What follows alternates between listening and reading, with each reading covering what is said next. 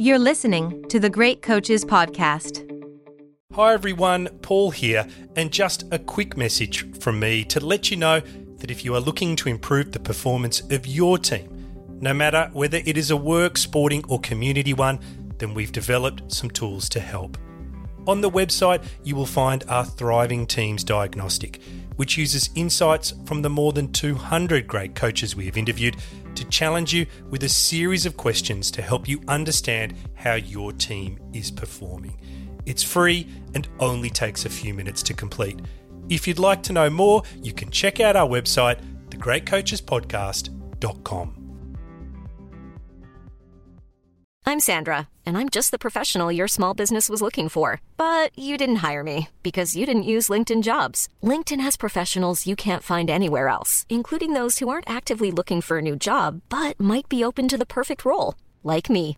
In a given month, over 70% of LinkedIn users don't visit other leading job sites. So if you're not looking on LinkedIn, you'll miss out on great candidates like Sandra. Start hiring professionals like a professional. Post your free job on linkedin.com/people today.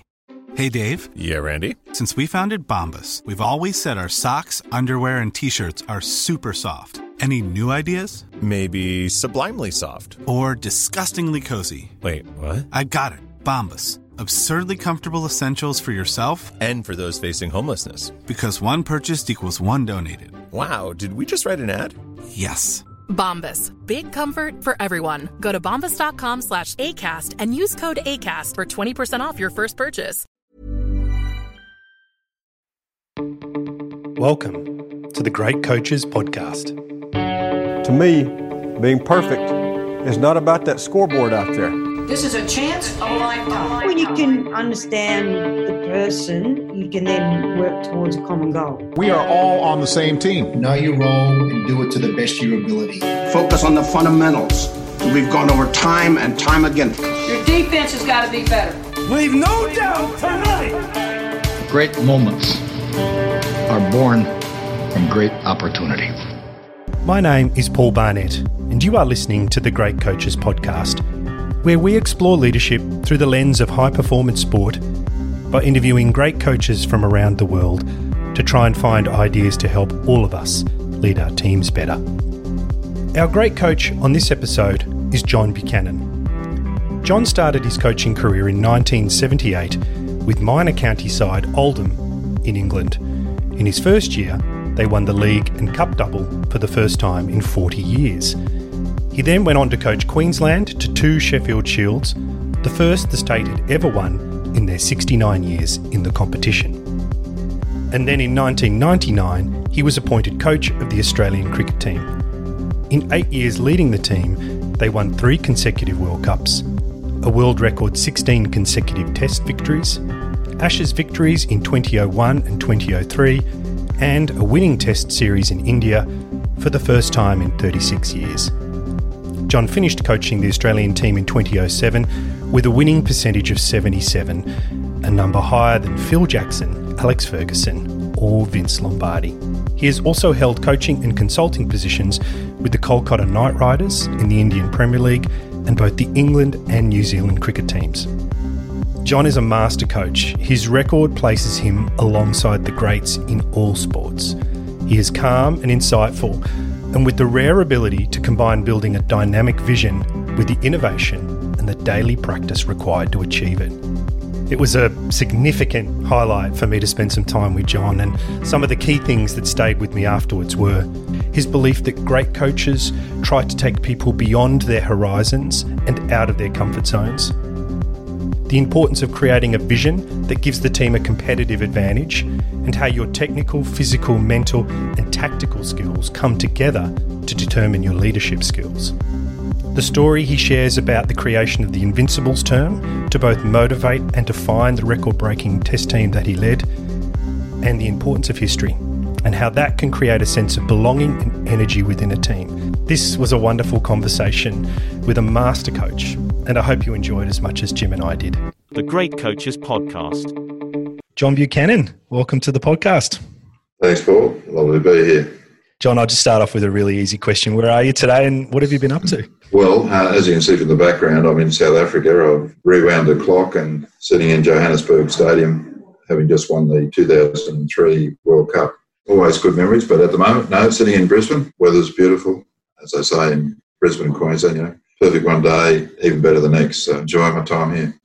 Looking forward to talking to you about that famous match later on. I'd like to ask with a bit more of a broad question if I could, because John, you're an academic, you've been a professor, you've taught. You're also a very accomplished sports person in your own right. And you've coached against and with many successful coaches all around the world. So what is it you think that great coaches do differently? I think what you just mentioned there is a pretty essential part to my coaching background, and that is it's not from a strong playing background. It's not a person who played so much cricket that they were an international player, long-standing with a great record. Mine was a very mediocre and very small time in first-class cricket, but it probably enabled me then to do a heck of a lot of other things in my life before coaching or professional coaching really entered into what my career would be. And so I think that's one part that I think really, really good coaches bring to an environment, and that is that they bring a whole set of different experiences to a sporting environment, because I think, again, a lot of sports people can really get just caught up in the so-called bubble of their sport, in the dressing room of their sport, in the people that know their sport and want to talk about their sport. And that's obviously where they feel comfortable. They know that's their experiences. Really, I think that one of the key roles, again, of very good coaches is to try to take people beyond their horizons, take them out of their comfort zones. And that can be certainly out of their comfort zones in a playing sense, so that you can extend their skill base and you can consistently challenge them to be better at what they do. But I think it's your responsibility as a coach is to fit them out for, hopefully, life beyond sport, because again, one of the key realities of sport, certainly for athletes, is that there is no doubt your career is going to finish. There is absolutely no doubt, particularly at an elite level. And so in one respect, as a young of becoming an elite sports athlete and maybe representing their country, they're always in transition, because dream, that career path, can finish tomorrow for a whole range of reasons. It always seems to me so important that a head coach needs to ensure that while players need to deal with and need to be very clear on how they deliver performance in what they're doing right now, they also need to understand that there's a broader world out there of which they're very much a part of, and which they could be thrust into, not at their own choice, but the choice of somebody else, or through injury or other circumstances. And they need to have some sort of preparation for that. So I think, certainly from my point of view, good coaching was always about the person. Then from the person, it came to what they currently do very well, and that was playing cricket. And so how to help them in both arenas, but obviously challenge them extensively in the arena that they're most familiar with at the moment, which is playing their game of cricket. John, I'd like to wind the clock back a bit if I could, because what's fascinating about your record as a coach is that there's been 3 occasions where you've led teams that have broken long-standing records. So all the way back with Oldham in 79, they won the League and Cup double for the first time in 40 years. Then Queensland won the Sheffield Shield under your coaching after 69 years of trying in 95. And then again in 2001, you very famously coached the Australian cricket team where they broke consecutive test match victory record. Is there any red thread, apart from yourself, that sets these teams apart? I don't know that there's any one magic bullet that sets them apart, but I think, again, my particular role in those victories, results, whatever it might be, was, again, always to try to challenge the status quo. If I went to the point where I first started professional coaching, not necessarily professional playing, but professional coaching, which was for Queensland in 94, 95, I mean, it made me work out how I coached, and that meant I had to understand my philosophy to coaching. I needed to understand what my cornerstones were. I needed to understand my values, my principles, but I also needed to understand how I put those into place. And that was a reflection, definitely, upon my growing up and all my experiences growing up through coaches, teachers, teams, university life, and then my own experiences as a professional cricketer, of which England was a part of that. And various teams were a part of that. And then beyond that, what I'd learned academically, being a father, parents to peers, to watching other people do what they do, both good and bad. So the Oldham experience, I think, was an early forerunner of me as a coach. I was obviously there as a professional player, and of course the professional is the person who has to win games for the club. And while you'd like to think that you're a good professional and you're winning games for the club, there was no way that one individual could really do that by themselves. So there had to be a way to ensure that the rest of the group are either in unison or in sync or supporting what it is that you were trying to do. And I do recall I had 2 seasons. The first season was one of exploration, I think, from my own point of view, just as a player and learning new skills and learning new environments and playing in different arenas and playing a bit of minor county cricket as well. So that was an exploration. But in doing that, it taught me a lot about the club and a lot about the way that they operated, and both good and bad. And so when I went back for that second year, which was the year that we won that cup double, it enabled me then to bring that to the fore in the dressing rooms. I mean, initially, I think a professional, again, as I say, is a hired hand, and you come in and you win games and hopefully putting on reasonable performances, it helps your team win enough games so that they can win a piece of silverware. But again, it was my view, while I certainly wanted to perform well and do as much as I could for the team, that first year gave me a good insight, and it gave me a very good relationship with the captain and the senior players and some of the younger players in the club. So by the time we came around the second year, then I had a much stronger voice in terms of how we should be going about what we were going about, when we were playing well, how to reward and highlight and support that, and when we weren't, to speak up and pinpoint some of the things that should be happening and how we go about doing it from then on. So I guess that then, plus, as I said, all the other backgrounds flowed into what I presented to Queensland Cricket when I interviewed for the role for that coaching position with Queensland. And so it gave me a really good insight to me as a coach. And some of my reference points are always about vision. It's always about wanting to be ahead of the game. It's always trying to change the game. It's always about how do I create competitive advantage for us as a group before we get on the field. Also about, as I said before, the person, not just the cricketer. It's about, in a sense, never being satisfied. So no matter what we're doing, there's always room for improvement, whether it's your technical skills, your physical, your mental, your tactical skills, and indeed your team and your leadership skills. So there's so much that can be done. And it was also, again, trying to drive a notion that results are important. Results are important in business, life, in politics, no matter where you go, and certainly in sport, because it's very international sport and elite sport, it's very cutthroat business these days, and we often see, no matter what the sport is, that if the team's not winning, the finger is pointed at the head coach, and that person is replaced very quickly, and it seems to be a board's decision that that's the magic bullet that will buy them the next set of wins. So for me, just never being satisfied, always trying to make sure that there's room for improvement, creating environments, as I said before, that are really challenging and stimulating, and take people outside their comfort zone so that they're, in a sense, fitting them out to be a better player into the future, as well as obviously trying to deal with today.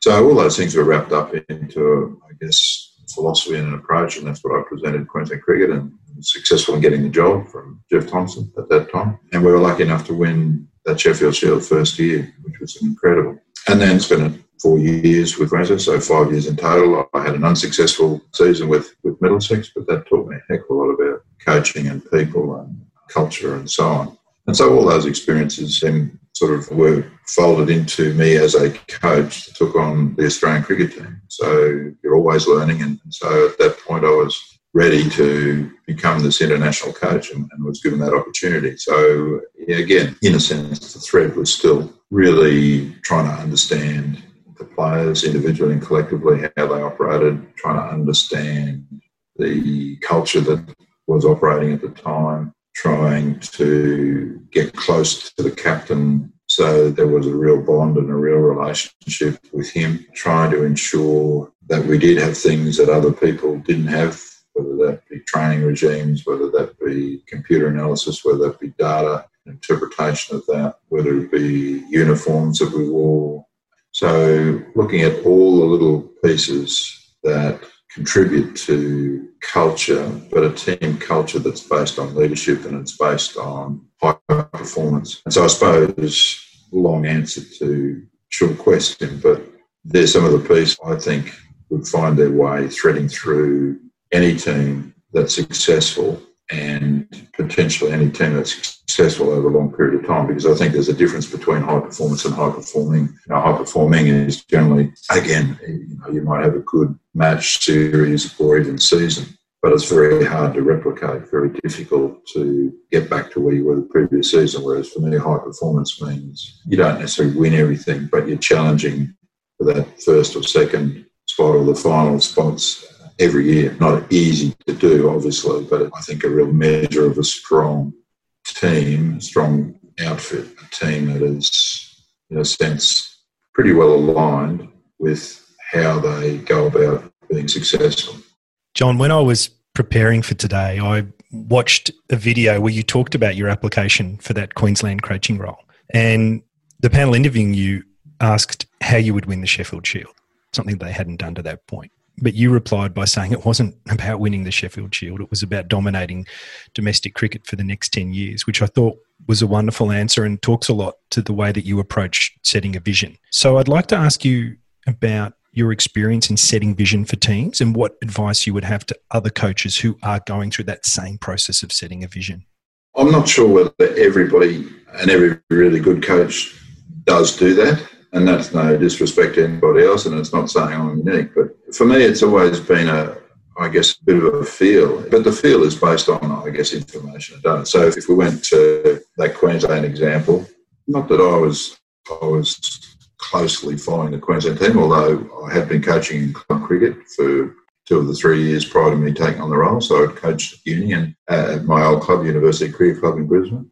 And we had a number of players that were in the Queensland side at that time, so I suppose, and a couple who had recently sort of moved on from the Queensland team. So I suppose there was always some conversations and some insights from them about what the Queensland team was like, how they were being coached, what they were doing in training. So that information was there, and probably the same with the Australian team, because again, in Queensland we had the Ian Healy's and the McDermott's. Border was coming back for his first or final year, albeit it turned out he had 2 more, but Stuart Law and Jimmy Maher were playing in the one-day team. So they would bring back some thoughts and insights, I suppose. And I guess with that sort of information, I certainly believed in the Australian team that they were only scratching at the surface. They had some wonderful resources in terms of players and great support from parent organisation Cricket Australia. Yet they seem to lose games that they shouldn't lose games, or they lose series that they shouldn't lose series. That seems strange to me. And Queensland, I guess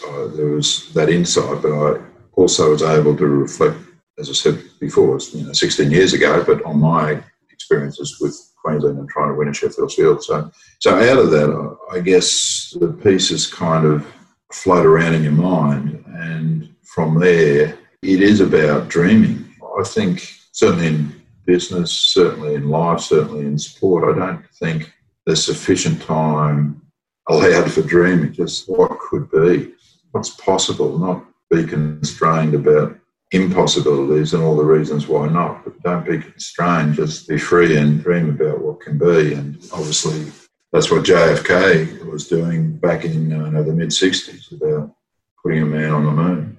There's a wonderful sort of YouTube on that. And it just seemed to me that is so important to what a coach can do, because with that vision, it means that then everything that you do, irrespective of results, is hopefully taking a step in that direction.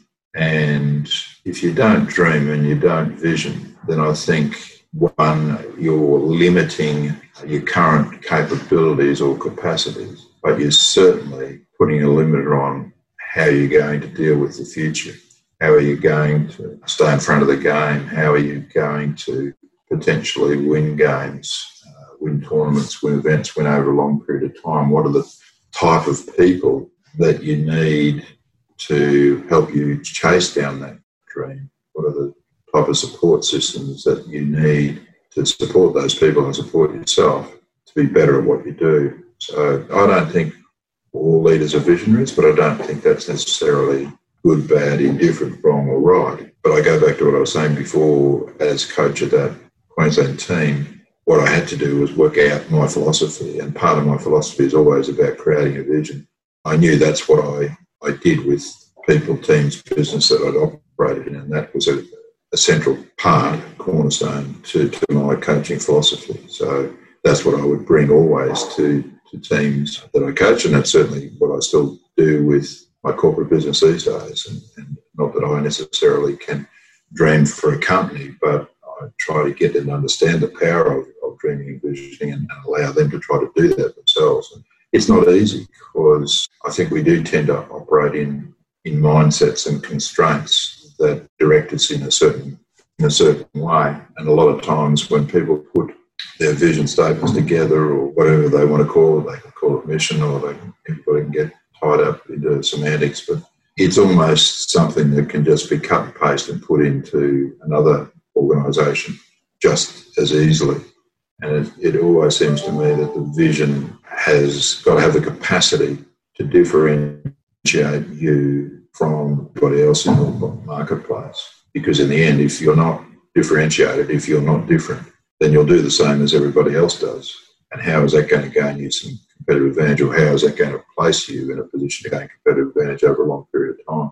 So it does seem to me that, I think I mentioned it before, sitting underneath vision, I suppose, is this notion of always trying to change the game.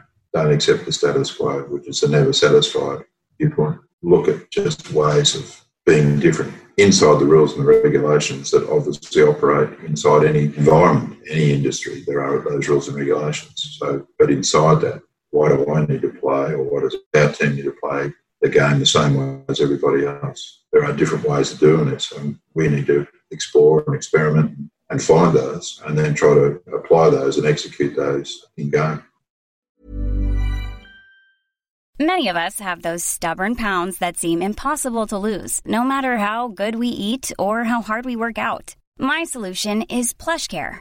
PlushCare is a leading telehealth provider with doctors who are there for you day and night to partner with you in your weight loss journey. They can prescribe FDA-approved weight loss medications like Wegovy and Zepbound for those who qualify. Plus, they accept most insurance plans. To get started, visit plushcare.com/weightloss. That's plushcare.com/weightloss. I'm Sandra, and I'm just the professional your small business was looking for. But you didn't hire me because you didn't use LinkedIn Jobs. LinkedIn has professionals you can't find anywhere else, including those who aren't actively looking for a new job, but might be open to the perfect role, like me. In a given month, over 70% of LinkedIn users don't visit other leading job sites. So if you're not looking on LinkedIn, you'll miss out on great candidates like Sandra. Start hiring professionals like a professional. Post your free job on linkedin.com/people today. I'd like to talk to you about innovation in a minute, actually, because your record in that area is quite long. But I'd like to just follow up on something you talked about with dreaming and setting a vision, because many teams these days create trademarks for themselves, words that summarise their aspiration. Now, when you moved on into the Australian cricket team, you developed very quickly the idea of the Invincibles. Can you tell us how you did this and how it was taken on or embraced by the team? Cricket Australia basically had a vision about making cricket Australia's favourite summer sport, which is an admirable vision for an organisation and certainly aspirational for what they wanted to do as an organising body. But I just didn't feel that type of vision was exciting enough, challenging enough, aspirational enough for a team that goes onto a cricket field, an elite team that goes onto a cricket field. So for whatever reason, I conjured up the title Everest. And so our first meeting with the team in Brisbane prior to the first test match in November 99, I talked to them about a range of things. And really, I didn't know too many of them that well. Obviously, I'd coached against them in state cricket. But at that point in time, there was only one Queensland member who was debuting in that game, and his name was Scott Muller.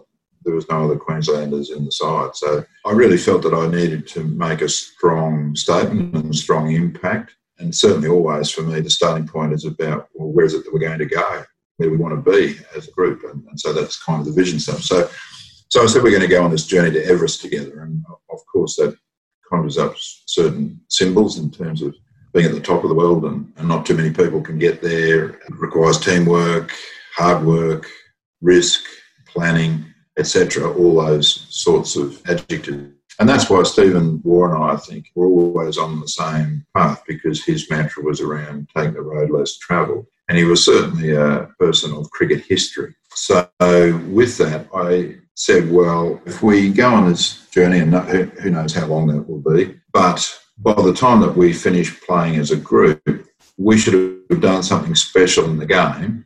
And that kind of links back to this notion of changing the game and doing things differently than everybody else. So we should have done something special in the game, that we would be given a label, not by us, but by other people who look at the game, and much the same as the Invincibles. Not that we were going to be the new Invincibles, but the Invincibles were given a label because they achieved something very special in cricket in 1948, and as an Australian cricket team. And so, therefore, the concept of Everest, the concept of the Invincibles, for me, became quite interlinked. And so as a very visible beginning to that, certainly on the dressing room walls, in terms of some of the messages that I was posting up there was the concept of Everest and what that meant, some of the things that we talked about in the team meeting, and the idea of the Invincibles.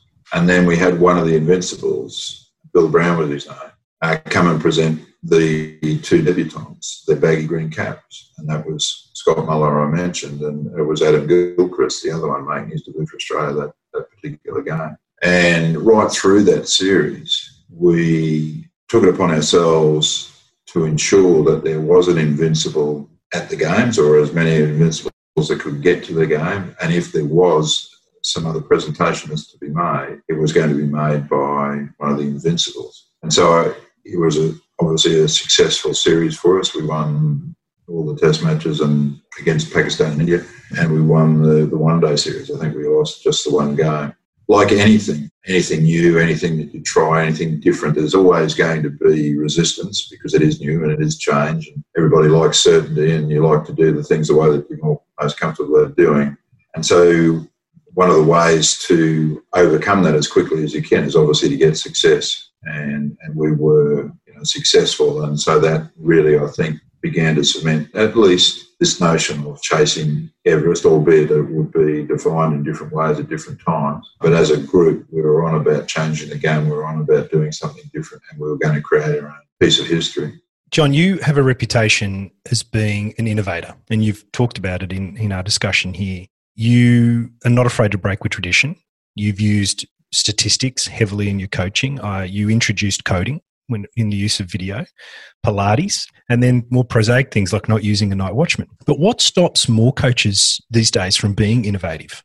The most difficult thing I see from at least elite coaching these days is that there seems to be far less patience, tolerance, understanding of the coaching process around teams, and those who reside off-field as administrators or board members, and probably answering to their shareholders or their stakeholders, which are fans and so on, and investors and sponsors, are very, very focused on getting results. And if results are not coming, as we said before, one of the easiest targets to change that is to move on the coach. So I think while coaches might talk long-term, their actions are all short-term. And so innovative practice is less likely to occur in such an environment, in my view. So if coaches are given the reins to develop a team over a period of time, then I think you'll see more innovative practice. You'll see more innovative methods. You'll see more innovative thinking and more innovative behaviours and actions on the field. But while a coach feels so insecure that their next game could be their last game, then you'll always generally stick with what you know, potentially what's worked, and roll that out again. I guess, again, I was lucky in a sense that my previous 5 years with Queensland Cricket had demonstrated that we could not only be innovative and experiment, but at the same stage be reasonably successful. And starting with that Australian team, same thing, that we were successful early So that probably really gave me a bit more license than maybe if we had not have been successful at the outset. And again, I faced the same thing. I mentioned before with Middlesex. When I went over there in 1998, I was brought in there by the board on the basis that what you had done in Queensland, we would like you to do here in Middlesex, because, again, they'd been a very successful club but had lacked success over the last 15 years or so, and wanted to rectify that and wanted to make some changes and hopefully get some better results by the end of the season. And so at the same stage, Mike Gatting had been the captain and almost long-time patriarch of the club, had stepped down, and he'd given the role to Mark Ramprakash, a young, very talented player who'd come up through the ranks, was playing for England, giving him the captaincy, and then the other senior players, Angus Fraser and Phil Tufnell. The three of those were actually in England. We're in the West Indies playing for England when I went over there for pre-season. And again, it was a similar approach. Culture, again, was really important for me, and the signs that didn't speak to it being a team culture were things that I was really keen to target right from the word go. So, for instance, they had Roman numeral 2s on their hats and on their blazers if you hadn't been a cap player, and that was to signal that you weren't a cap player, you were a second-class player. Even though you were playing first class, you weren't regarded in the same light as the other players. And obviously they got other benefits as well, the cap players, in terms of salary, in terms of cars, in terms of accommodation. So at pre-season, we were changing a number of those things to ensure that when everybody walked on the field, everybody was, in a sense, an equal, albeit that you had different roles and obviously different skill sets. But that walked right in the face of how Mark Ramprakash wanted to run the side, and his main object was to be personally successful so he could fulfil his ambitions of playing well for England over a long period of time. So in the end, that brought us into conflict. Tensions were easily seen and easily felt through the dressing room, and subsequently the team started playing very poor. In the end, when I fronted the board and was asked about what the future might be, it was basically to take Mark Ramprakash in the way that he wants to run the side, or the way that I believe will be the way that I think you'll be more successful over a longer period of time, albeit that you may not be successful this season. So they opted for, obviously, the former, taking Mark, and so that was me gone from that role. But again, I think they were taking the short-term view. They wanted a quick fix, and I wasn't able to produce that for them. And so one of the best ways, therefore, to at least ease all the tensions in the dressing room was to get rid of one of us, and I was the obvious choice. John, you've had some outspoken players in your teams in the past. I'm not sure whether they were disruptive because I wasn't in the changing room. But I'm interested, what are your top tips on dealing with negative peer pressure within the team? Yes, look, I think no matter where you lead or what you do, there's always going to be some really strong supporters. There's going to be some strong negative vibes to what you want to do. And in the main, there's a big group in the middle who can sway either way. And cut to the chase, we can talk about Warney here, because Shane was an incredible influence in the dressing room. So when I arrived into that Australian mix, there was probably 4 or 5 players who were a fixture in that side at that time. The rest were coming into the side or coming in and out of the side and hadn't established themselves. So your fixed members were the 2 War Boys. There was Warner McGrath, and probably Slater would have been the other person. They were kind of fixtures in the side. The rest were kind of learning or trying to find a way that they could remain in the side. The likes of Langer, Hayden, Ponting, and I mentioned Gilchrist was just making his debut there. Gillespie, Lee, Martin, Lehman, all those sort of names are worse around the periphery, in and out. They hadn't established themselves. So therefore, that's why Shane was an exceptionally strong influence in the dressing room. And as a coach and as a leader, that's why it's so important to understand what your philosophy, values and principles are, because you're going to be challenged on those all the time. Absolutely challenged on all those all the time. And the bigger the challenge, either by way of numbers of people who are challenging you or by the profile of the person who might be challenging, it becomes so important that you live by them and you deliver them. So you coach with integrity. This is who I am, this is what I do, and I deliver that all the time. And so that means it's going to take you into conflict with some people or groups of people or situations at different times. It's not going to make you, therefore, popular all the time. But what it does do is it lets everybody know who you are, what you stand for. And so, therefore, that means every player, whether they like you or they don't like you, know who you are. You're not turning up on different days as a different person altogether. Because coaching, just parenting or leading businesses, is about relationships. And relationships is based on trust. And if an individual cannot trust their leader, their coach, or their parent, then it's very, very difficult to establish a relationship. Now, again, whether that person likes you or not, it just means that the relationship is either a little bit stronger or a little bit weaker, but there's still a relationship there. But if the individual cannot trust you, then there's no way that they're going to actually develop any sort of long-lasting relationship with you. And so for Shane, it was at least reasonably easy in the first 9 months or so because we're winning games. He was able to do what he does best, and that was really good cricket. And again, he continued to do that right through his career. But it didn't really bring us into huge conflict. I must tell you a very quick story there where I guess it was a bit of a sense from his point of view that this bloke is a bit of a nutter. We were playing our first test match in Dunedin in New Zealand, and I heard about albatross rookery that was supposedly 25 minutes down the road. And as I said, I mean, for me, it was always about trying to take people out of their comfort zones and outside of the dressing room, outside of their cricket bubble. So I said, right, well, we're going to go down, have a look at this rookery because it's one of the few places in the world that you can actually access on the mainland this particular bird. It's a rare bird and incredible wingspan and something that we possibly won't get to experience again. So off we go, and as a novice coach in a sense, in those days you used to drive your own buses, so we used to have two vans. And so I drove one, but as a novice coach, Warnie drove the other. So there was my number one mistake. So off we go. Number two mistake was that he led the way, so I was behind him. So after 20 minutes, and we're on one of these little windy roads that's taking us towards this rookery, where you single lane, you can't pass. He stops the vehicle, right? I stop behind him. And as I'm walking out to find out what's going on, so many things are going through my head as the novice coach. Instruct him to take the vehicle forward because this is really important stuff. This is developing you as a person. All the people in your bus need to touch and feel and see and hear this albatross because it's an experience. It's a life experience. Do I just sort of listen to what he has to say and then work out what I need to do? So anyway, I get to the window, he winds it down, said, I'm not going any further. I said, oh, yeah, and why is that, Warnie?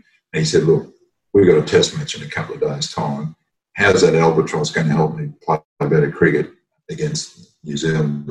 So he said, I need to go back and I need to get a massage and get myself ready so I'm better prepared to play. So right at the moment I'm thinking, okay, this is not the time to go into the whole person, take it out of your comfort zone stuff. I'll run with that. So I sort of said, right, well, those who need to go back and Warnie need to do some work on themselves to prepare for the test match, jump in Warnie's bus, he'll drive that one back, and I'll take the rest of you down to the rookery. When I'm standing in front of an audience, I'll always then say, I drove off by myself to go to the rookery. But of course, there were a few takers, and there was the Steve Wards and people like that. So I probably had about half. Anyway, we finally get down to this rookery, and there's a sign on the gate. It's closed. It's closed because we got there at, I don't know, 5:30, and the rookery closed at 5 o'clock. Right.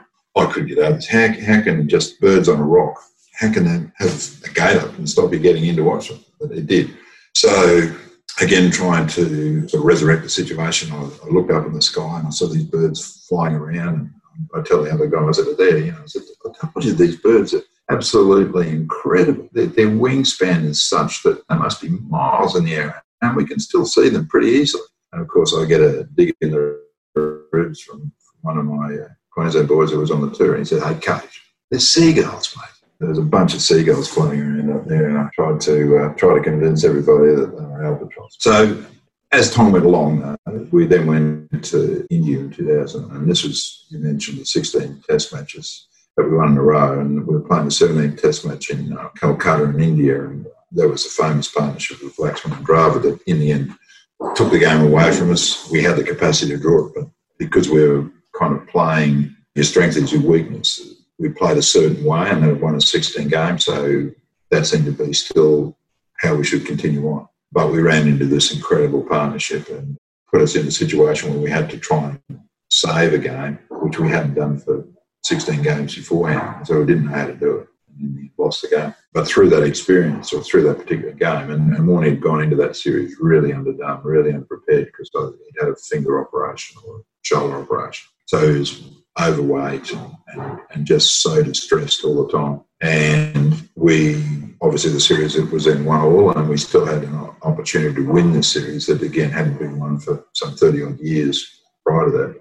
And so Warnie just wasn't responding to any of the physio, any of the trainers, in terms of trying to work on having himself as fit as he could at that stage. And obviously where he was as a result of him still not looking after himself after this operation. So I spoke to the chairman selectors at home, spoke to Stephen Moore and said, I've got a press conference coming up, and I think maybe there's an opportunity here to say something that might trigger Warnie's notion that he is just not looking after himself. If he wants to continue to play for Australia, irrespective of this game, he's going to have to look after himself. But anyway, so press conference goes, and I say something along the line. Somebody asks, how's Warne going? I say, look, he probably could be looking after himself a bit better. I said something like that. Next morning, out it comes in the papers, coach says Warne's fat. So at that point, Warnie didn't talk to me for the next couple of days and right through the test match. But what he did, again, just continued to emphasise his passion for playing cricket and his passion for playing cricket for Australia. I mean, he gave everything he possibly could, both on the field and off the field. He was just amazing in the dressing room with everybody. That spoke highly of the person in terms of him being a competitor, trying to bring both his technical skills to the game, but also his mental skills to the game, plus the rest of his teammates. So that probably that was definitely a straining point of our relations. But what happened over time was that we began to develop a really strong unit of players that were there all the time. So I mentioned before, the Haydens and the Langers and the Pontings, the Martins, the Lehmans, and eventually an Andrew Simons. There was a Kadich, etc., and a Gilchrist. So strong unit. And so what happened in terms of the management of a Warne or any of the players that might at different times choose either to be critical of a coach or critical of something within the team, or not even publicly critical, just be doing something that was not in the best interests of himself and of the team, then the group began to manage everybody. And that became really important to, I think, the success of the team, because it really was around peer management. So while some things would come to the coach, or some things would go to a manager, or some things might go to a chairman of selectors, in the end, a really mature and strong unit is one where it doesn't necessarily always require the formal leader, captain as well, to be the person who has to intervene in the behaviour of an individual. There are other people in there that can see that and do something about it. And so it speaks very much to two things. One is cliche about the standards you walk past are the standards you accept. And that's so true. And that links to everybody's a leader. That's something I really believe. While the leaders have got to walk the walk and talk the talk, lead by example, etc., leadership is in everybody. Therefore, if there is something not right, then it is everybody's responsibility to do something about that. And the more people that are doing that, the more mature and the more powerful that unit becomes as a group that can produce success, produce high performance. And so that, to me, is, as an example, I mean, Warren's not the only example. As I said, there are other people at different times that stepped outside boundaries and so on. But in the main, we're hauled back in by peer management of some very strong people in the side. John, just one last question if I could. You've been very generous with your time, but I'd like to ask a question around legacy. And what is it, the legacy that you really want to leave as a coach? I think the legacy is firstly around the individual. So I always want, going to almost what we were just talking about, I always wanted players to be their own best coach. So in other words, part of my philosophy was to make myself redundant. And to do that, that means players need to be very good at making good decisions when they're required to do so, both on and off the field. And so part of that is understanding when you're at your best, then what did I do to enable myself to perform like that. And if I can understand that, then I've got every chance of at least trying to replicate it. May not be able to, but at least you're giving yourself a chance to do that. So that's the individual. From a leader's perspective, I think it was always very much, you use the word legacy, but it's always very much about, if I wasn't here tomorrow, what are people going to say about me? You know, what is it that I did that made an impact in the group? And hopefully that was a positive impact. And then, of course, from the team's perspective, it is always about, you can be so much better than what you are. You're always chasing that next Everest. You're always, as Wayne Gretzky was often quoted, and everybody can use quotes in all different ways, but you in Czechoslovakia, as you said, ice hockey is a pretty important sort of game, but I was studying in Canada 1986 to 88 in Edmonton, where the Oilers were at the top of their game. And Wayne Gretzky, number 99, was obviously one of their key players in that period of time for them. He would always, or he was at least quoted as saying, I never skate to where the puck is, I will skate to where it will be. And to me, that sums up, again, this notion of team or individual leader. So while I need to deal with what's here now, but I understand where I'm going, and that's how I position myself. I think that's so important for teams and leaders to at least have a good picture, a good hold on that, and drive that within their teams, businesses, organisations. John Buchanan, thank you very much for your time today. It's been wonderful to chat with you, and it's been very inspiring, and I thank you for being so candid and sharing those stories with us. My pleasure, Paul. Thank you. Hi everyone, it's Paul here, and you have been listening to our discussion with John Buchanan. The key highlights for me were how a short-term focus limits the ability of leaders to bring innovation into the teams they lead, his thoughts on handling disruptive or negative influences within the team, and the story he shares about the great Shane Warne and a seagull to illustrate this, and helping his players make good decisions both on and off the field as a key part of his approach to high performance. I hope you enjoyed it as much as Jim and I did. And just before we go, coaches are not usually the type of people who seek the spotlight. And so if you can put us in contact with a great coach that you know has a unique story to share, then we would love to hear from you. You can contact us using the details in the show notes.